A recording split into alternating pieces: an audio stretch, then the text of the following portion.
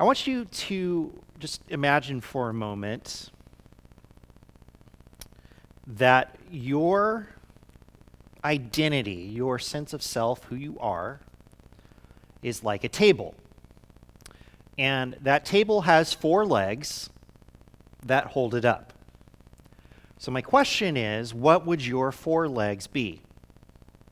What would be the things about your identity that hold up your sense of self and who you are?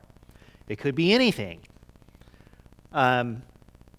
So it could be the kind of person you are. I'm honest, I'm giving, I'm whatever. It could be your faith, it could be your family, it could be your work, it could be anything.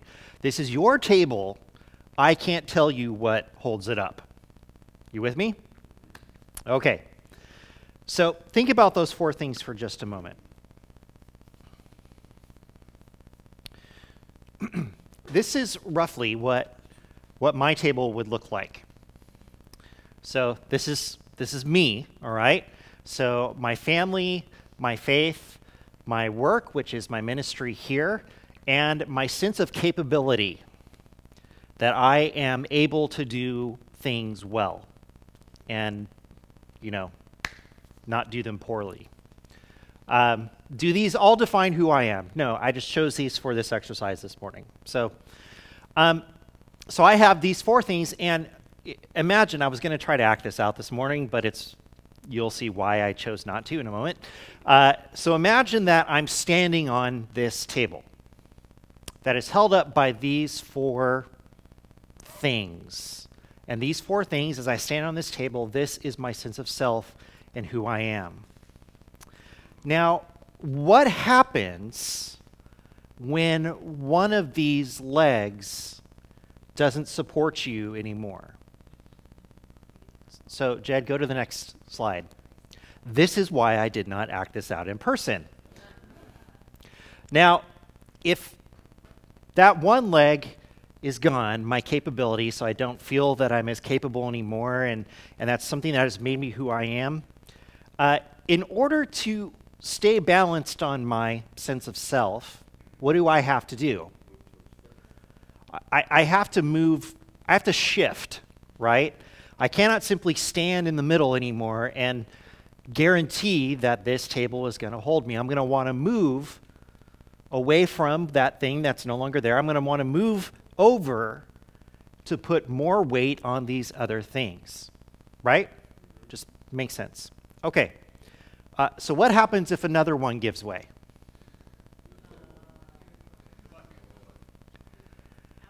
I can technically still stand on this identity.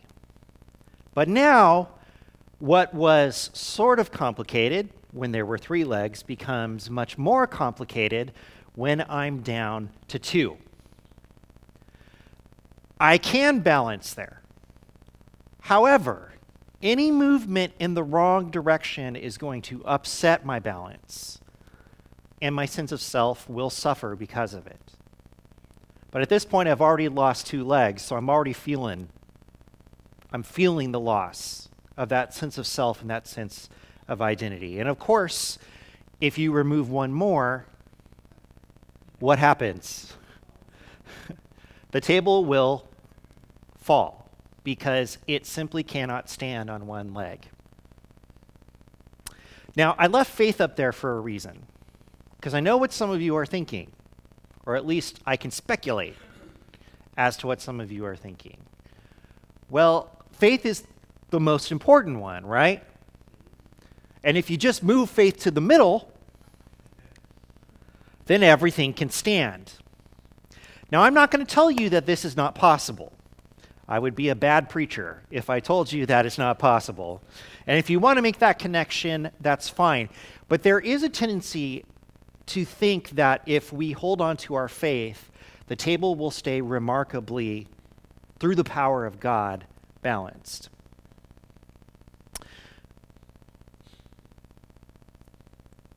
But there's one problem for me with thinking that. And the problem is, this is my identity. This is me. And when I lose something, if I were to lose something that gives me purpose and is a part of my core identity, when you lose something that is part of your core identity, something that makes you who you are, what is one of the first things you ask God? Why did this happen to me? And then the second leg gives way. And what do you ask God then? God, really, why did this happen to me? And then the third leg gives way, and your response is, oh, come on.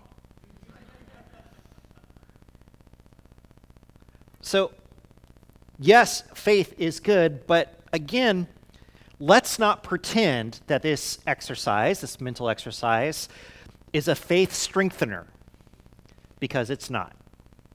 It is a faith stressor. And the more things that are taken away, the more pressure is put on our faith. And here's where I have a problem. My faith, I don't know that my faith can hold that much weight. The good news is God's faithfulness can, but my faith is going to struggle.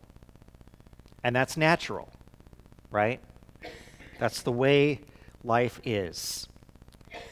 Today we are going to look at someone we know so very well because he's one important dude. Besides God, he is the star of the Exodus. But he was a man for whom personal identity was a real problem. So much so that I don't think we can understand his future actions if we don't understand how he got to where he was when God spoke to him. So, dear friends, I present to you this morning the many lives of Moses. Before we talk about his life, I want to suggest that sometimes we approach biblical characters with a faulty premise. We carry inside of us an idea about these people when we read about them in the scriptures. And this idea, which again is a false idea, is that we assume that an encounter with God should be enough to change them completely, even if that encounter lasts for just a moment. Now, we have plenty of examples of this happening throughout the Bible, especially in the ministry of Jesus. And we can read about people who were going one direction, and then upon encountering Jesus, their life changes and they are not the same. So because we carry this assumption that this should happen, someone encounters God and it's miraculous and then their life changes, we have a hard time understanding how someone could disagree with God when God shows up. And what's funny about that is we have far more examples of people arguing with some manifestation of God than we do of people's lives automatically changing once they experience God.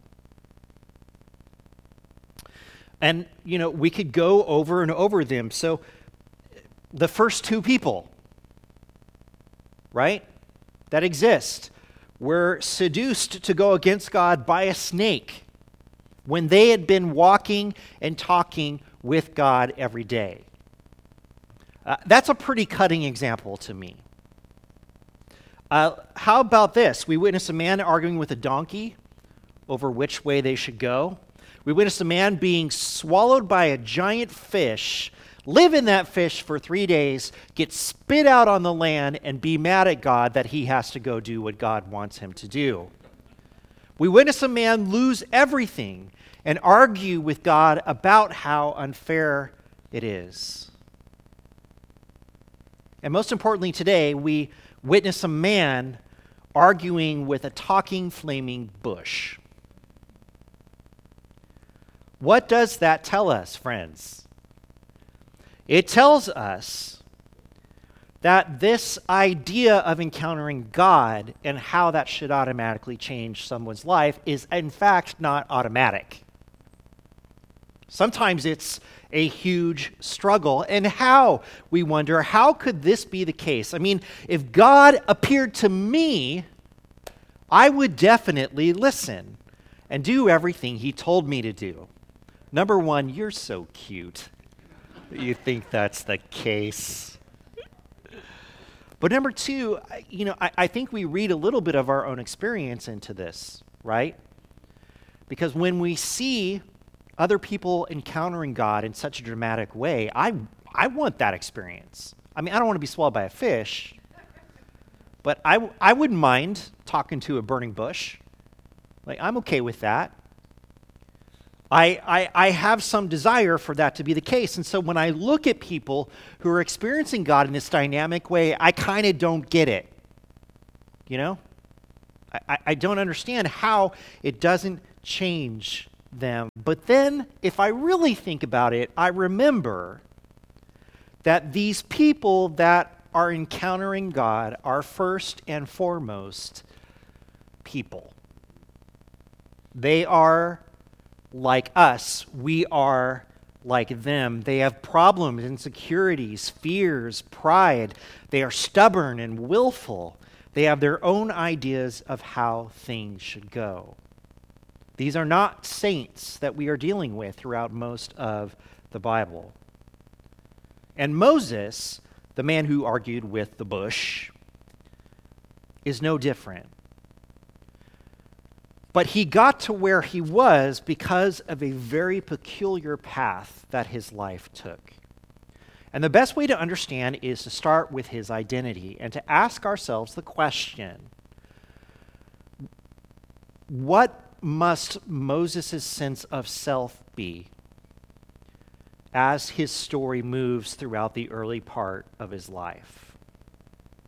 And it's a complicated question because before Moses ever speaks to the burning bush, he had many lives.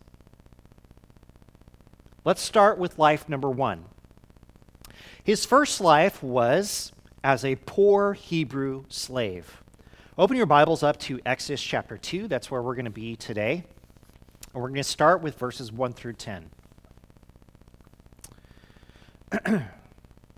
Now a man of the tribe of Levi married a Levite woman, and she became pregnant and gave birth to a son.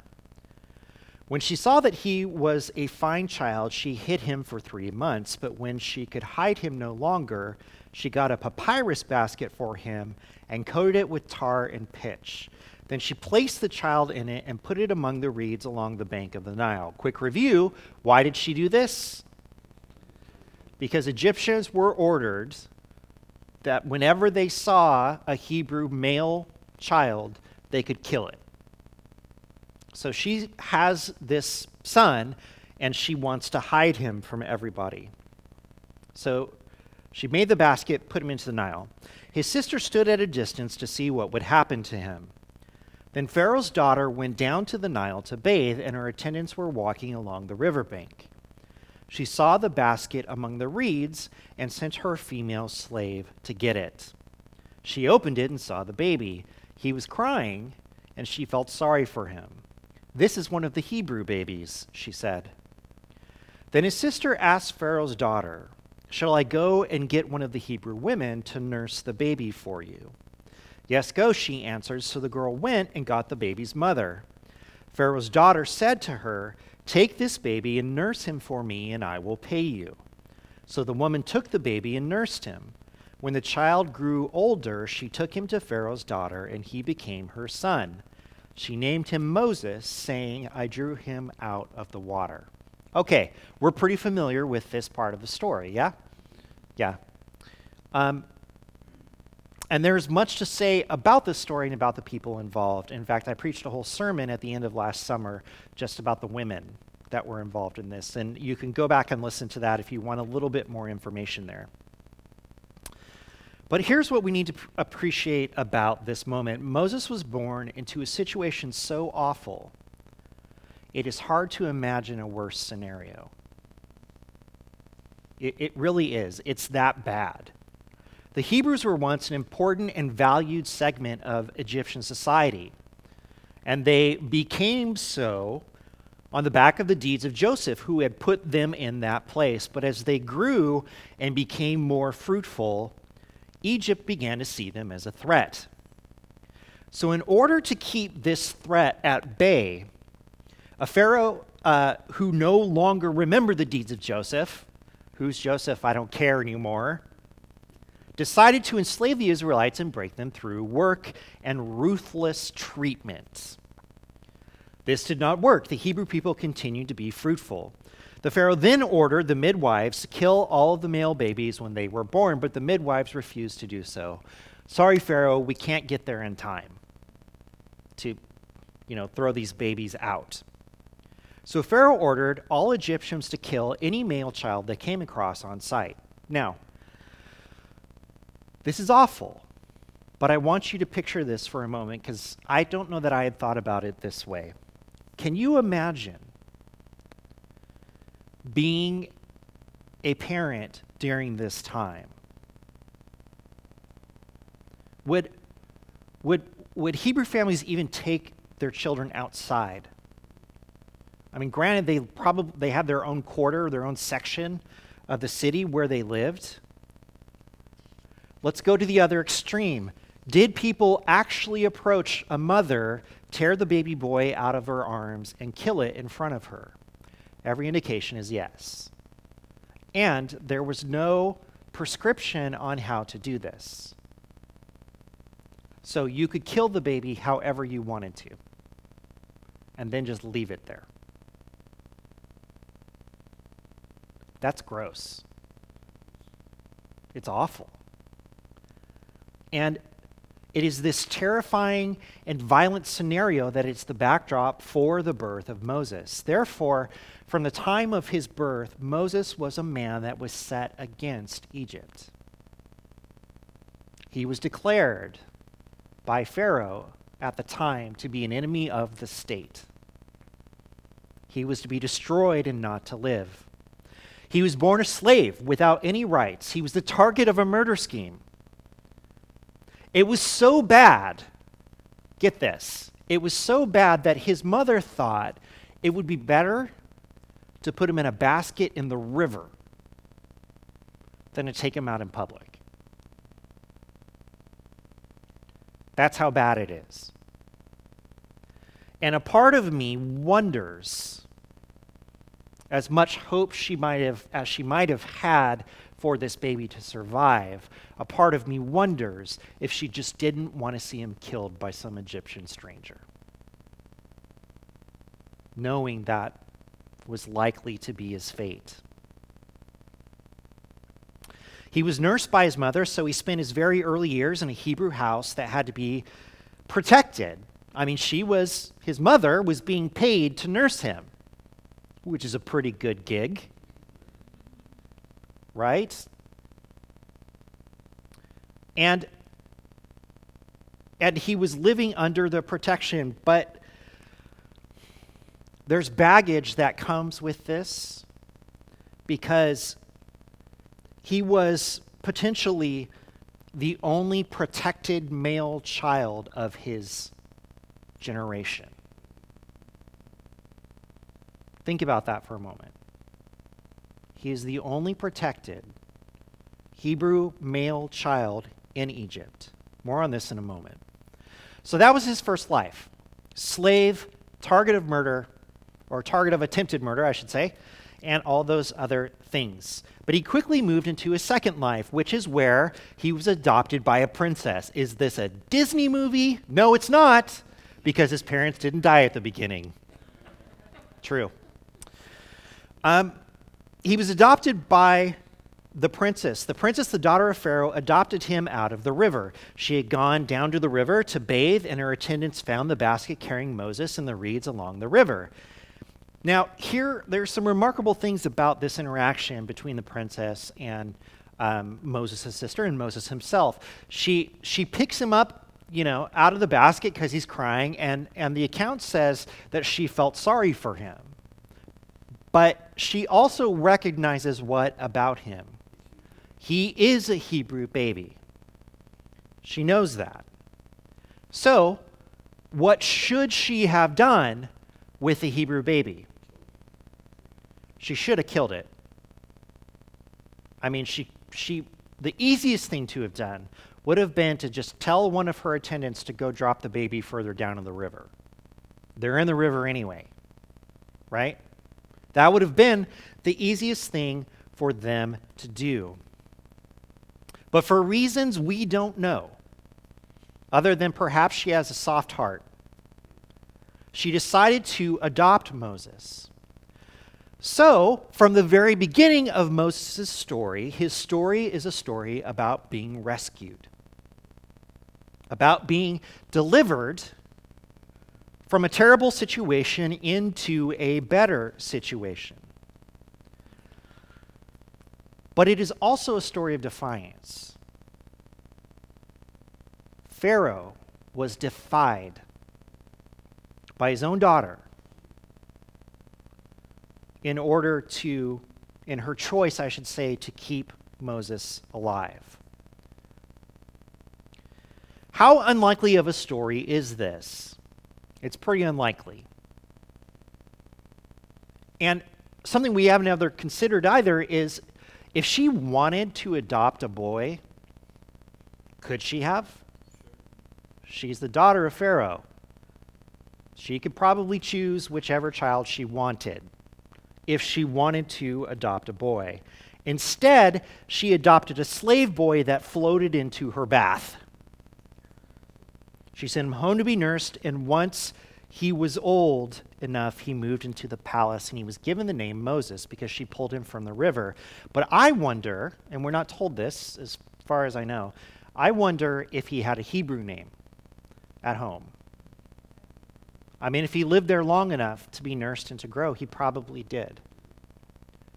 Which is an important thought, that he might have had two names.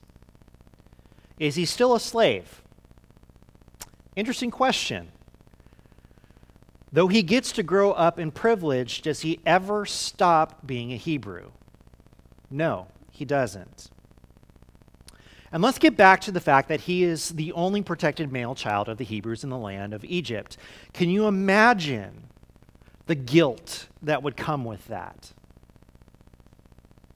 With that knowledge? How can Moses begin to deal with the feelings that had to come up in him as a boy and a young adult? Knowing he was not Egyptian, but he was Hebrew, but he was living with Egyptian royalty, and he was maybe the only male child of his age that was alive. What must it have felt like for him to see his family, his people, being treated so horribly while he lived in the palace? So the question we have to ask ourselves after just these few verses is, who is he? Who is he? Is he a slave? Or is he royalty? Could the two be any further apart within this scenario? This problem leads us directly to his third life. Life number 3, he is a murderer and a fugitive. From Exodus chapter 2, verses 11 through 15. One day, after Moses had grown up, he went out to where his own people were and watched them at their hard labor. He saw an Egyptian beating a Hebrew, one of his own people. Looking this way and that and seeing no one, he killed the Egyptian and hid him in the sand. The next day he went out and saw 2 Hebrews fighting. He asked the one in the wrong, "Why are you hitting your fellow Hebrew?" The man said, "Who made you ruler and judge over us? Are you thinking of killing me as you killed the Egyptian?" Then Moses was afraid and thought, "What I did must have become known." When Pharaoh heard of this, he tried to kill Moses. But Moses fled from Pharaoh and went to live in Midian, where he sat down by a well. Okay. Now, Moses killed the Egyptian that was beating the Hebrew. Why did he do this? Okay, this is a man having a full-blown identity crisis in this moment. because while his intentions may be good, the action is over the top and somewhat impetuous. He's struggling with who he is. Here's how we know. If he had stepped forward as a member of the princess's house and told the Egyptian to stop beating the Hebrew, would the Egyptian had to have stopped? Theoretically, yes, that he would have had some amount of authority over this person.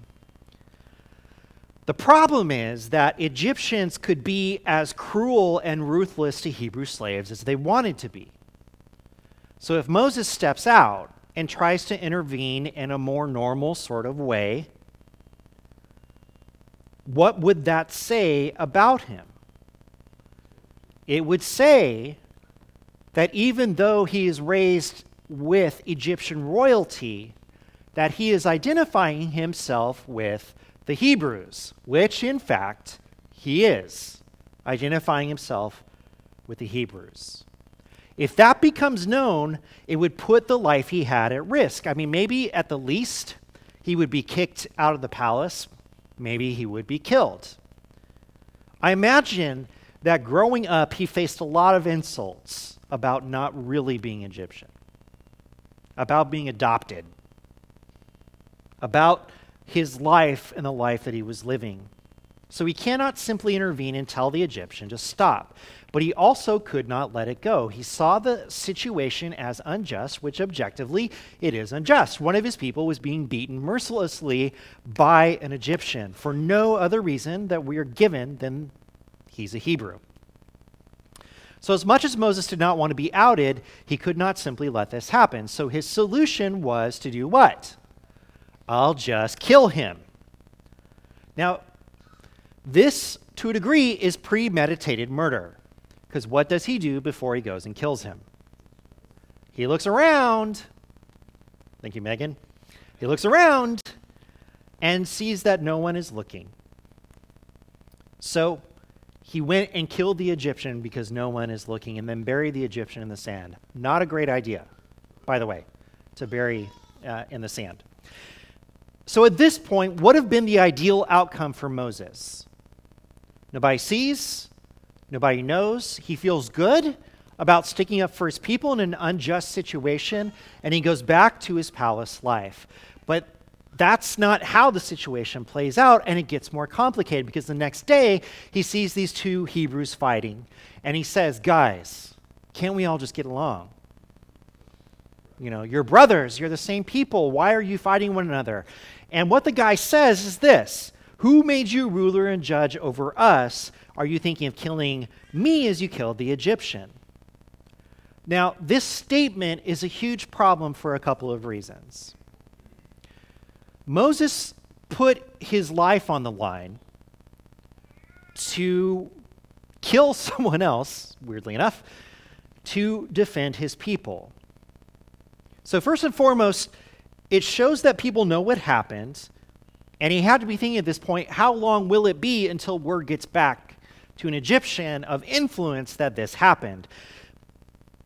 But this statement is kind of worse than that, because what does this statement say about Moses' relationship with the Hebrew people?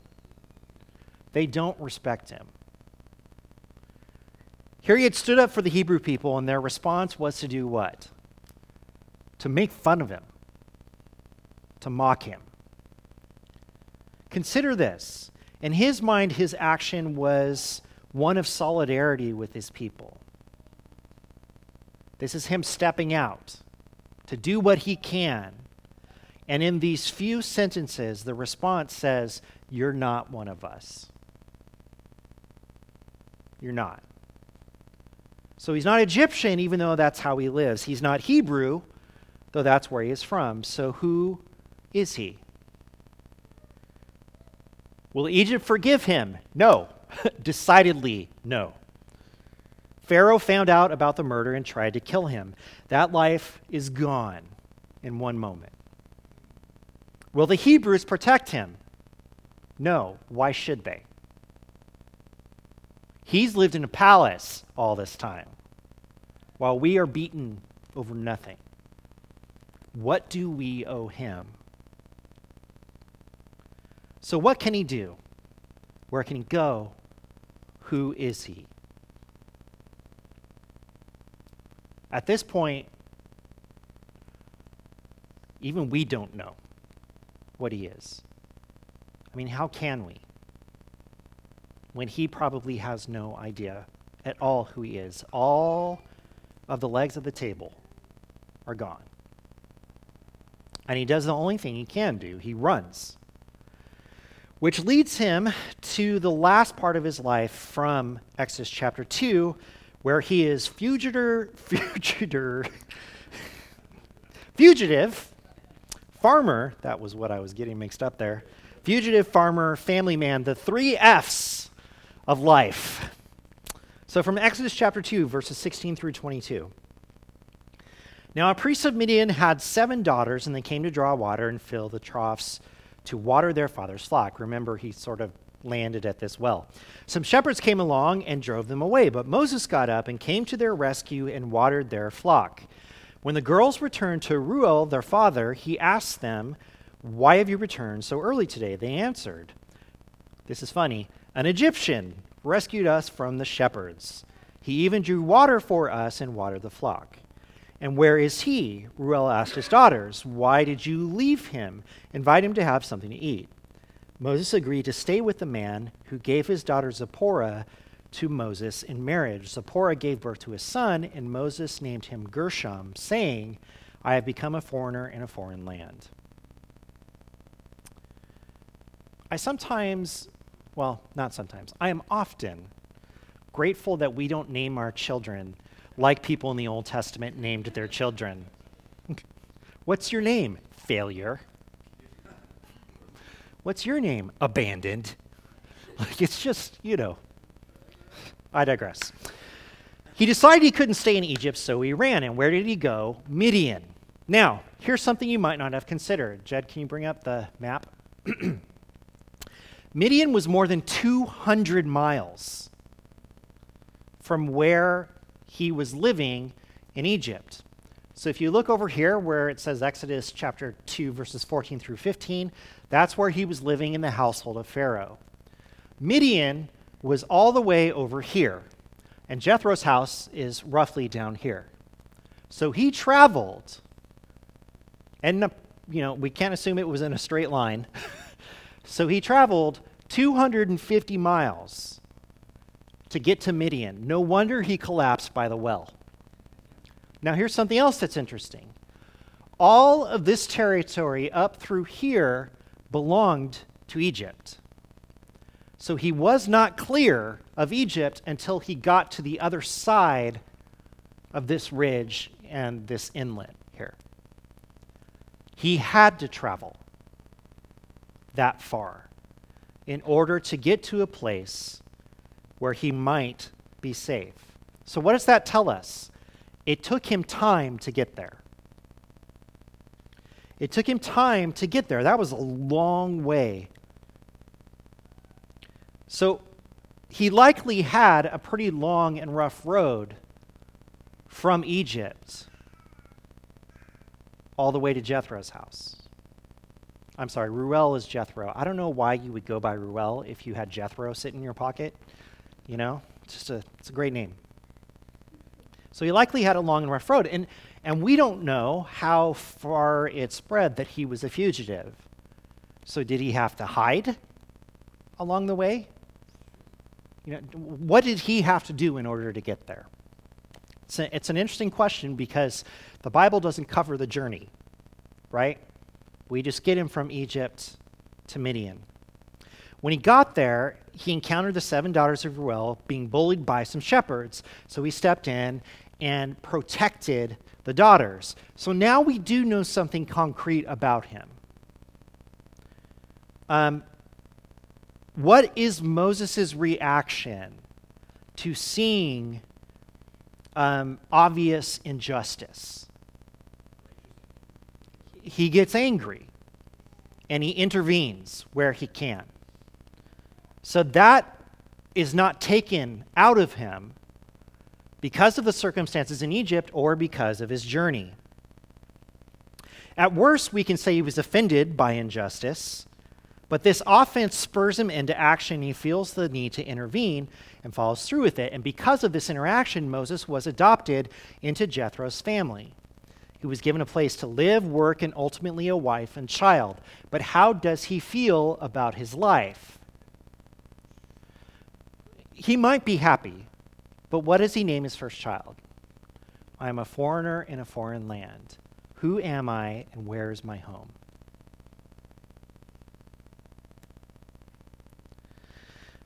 But here's the thing. Even though he felt this way, and even though his life was so confusing, he was still a Hebrew. He was still an Egyptian. He was still a slave. He was still royalty. He was still a murderer and a fugitive, and he became a protector, husband, and father. And it's not like all those things that had happened to him just went away because now he's in the comfort of Jethro's home with his own family. He had a new life, but the old, confusing, troubling life that he had was not so far behind him. And he was still looking for an identity. Who am I? Where do I belong? And luckily enough for him, something else was happening in the world. We see this in Exodus chapter 2, verses 23 through 25. During that long period, the king of Egypt died. The Israelites groaned in their slavery and cried out, and their cry for help because of their slavery, went up to God.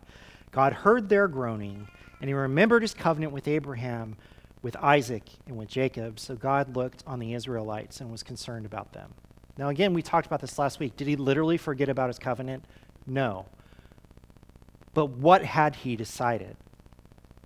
It is time for me to intervene.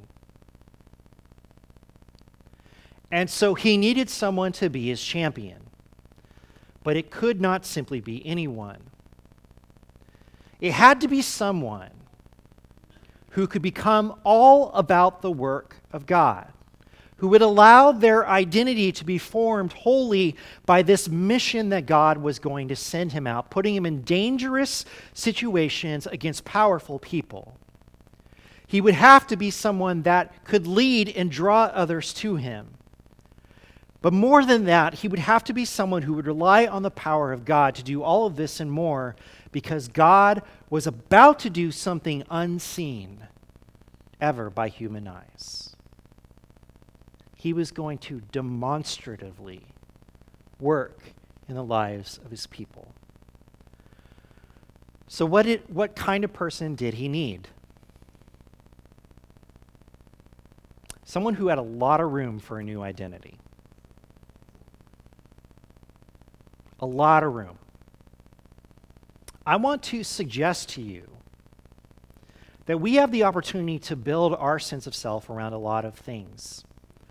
And often we decide what the four legs to our table are. And sometimes that decision of what our table looks like and what is holding us up and our sense of self, sometimes that doesn't leave a lot of room for outside input. Because this is where we stand. It's a scary thing, though, for us to think about those things being stripped away. I mean, Moses' story should scare the locusts out of us. Who are we when those things that hold us up are taken away? So this story reminds us of something that is hard for us to grasp and even harder for us to live. And that is this: an empty vessel has a lot of space to be filled. And as is the case with Moses, that space can be filled by God and his purposes and his powers and what he wants to do through you in the world. We shouldn't be surprised by this.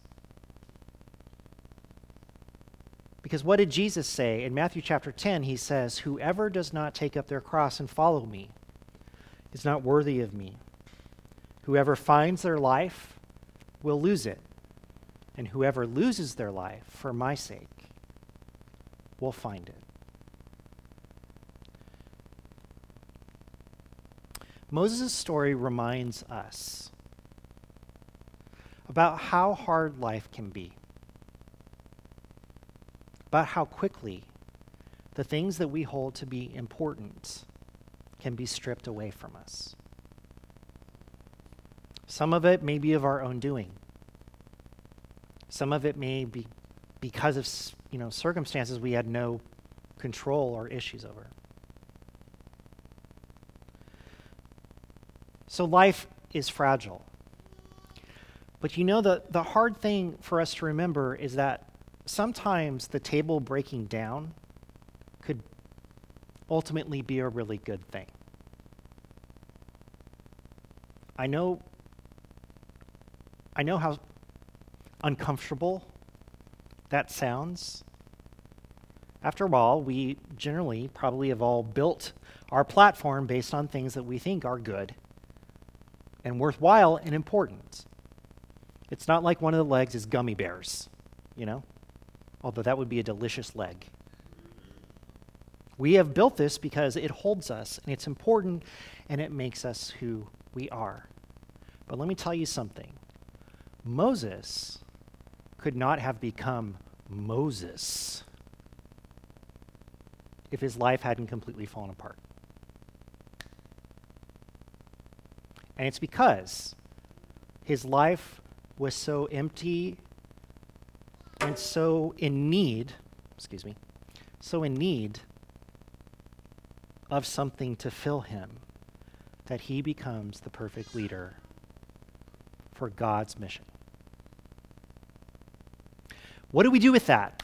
I'm not sure. Don't start chopping up your table today, all right? Give it some thought. Give it some prayer. But it does remind us that in losing our life, we just might find it.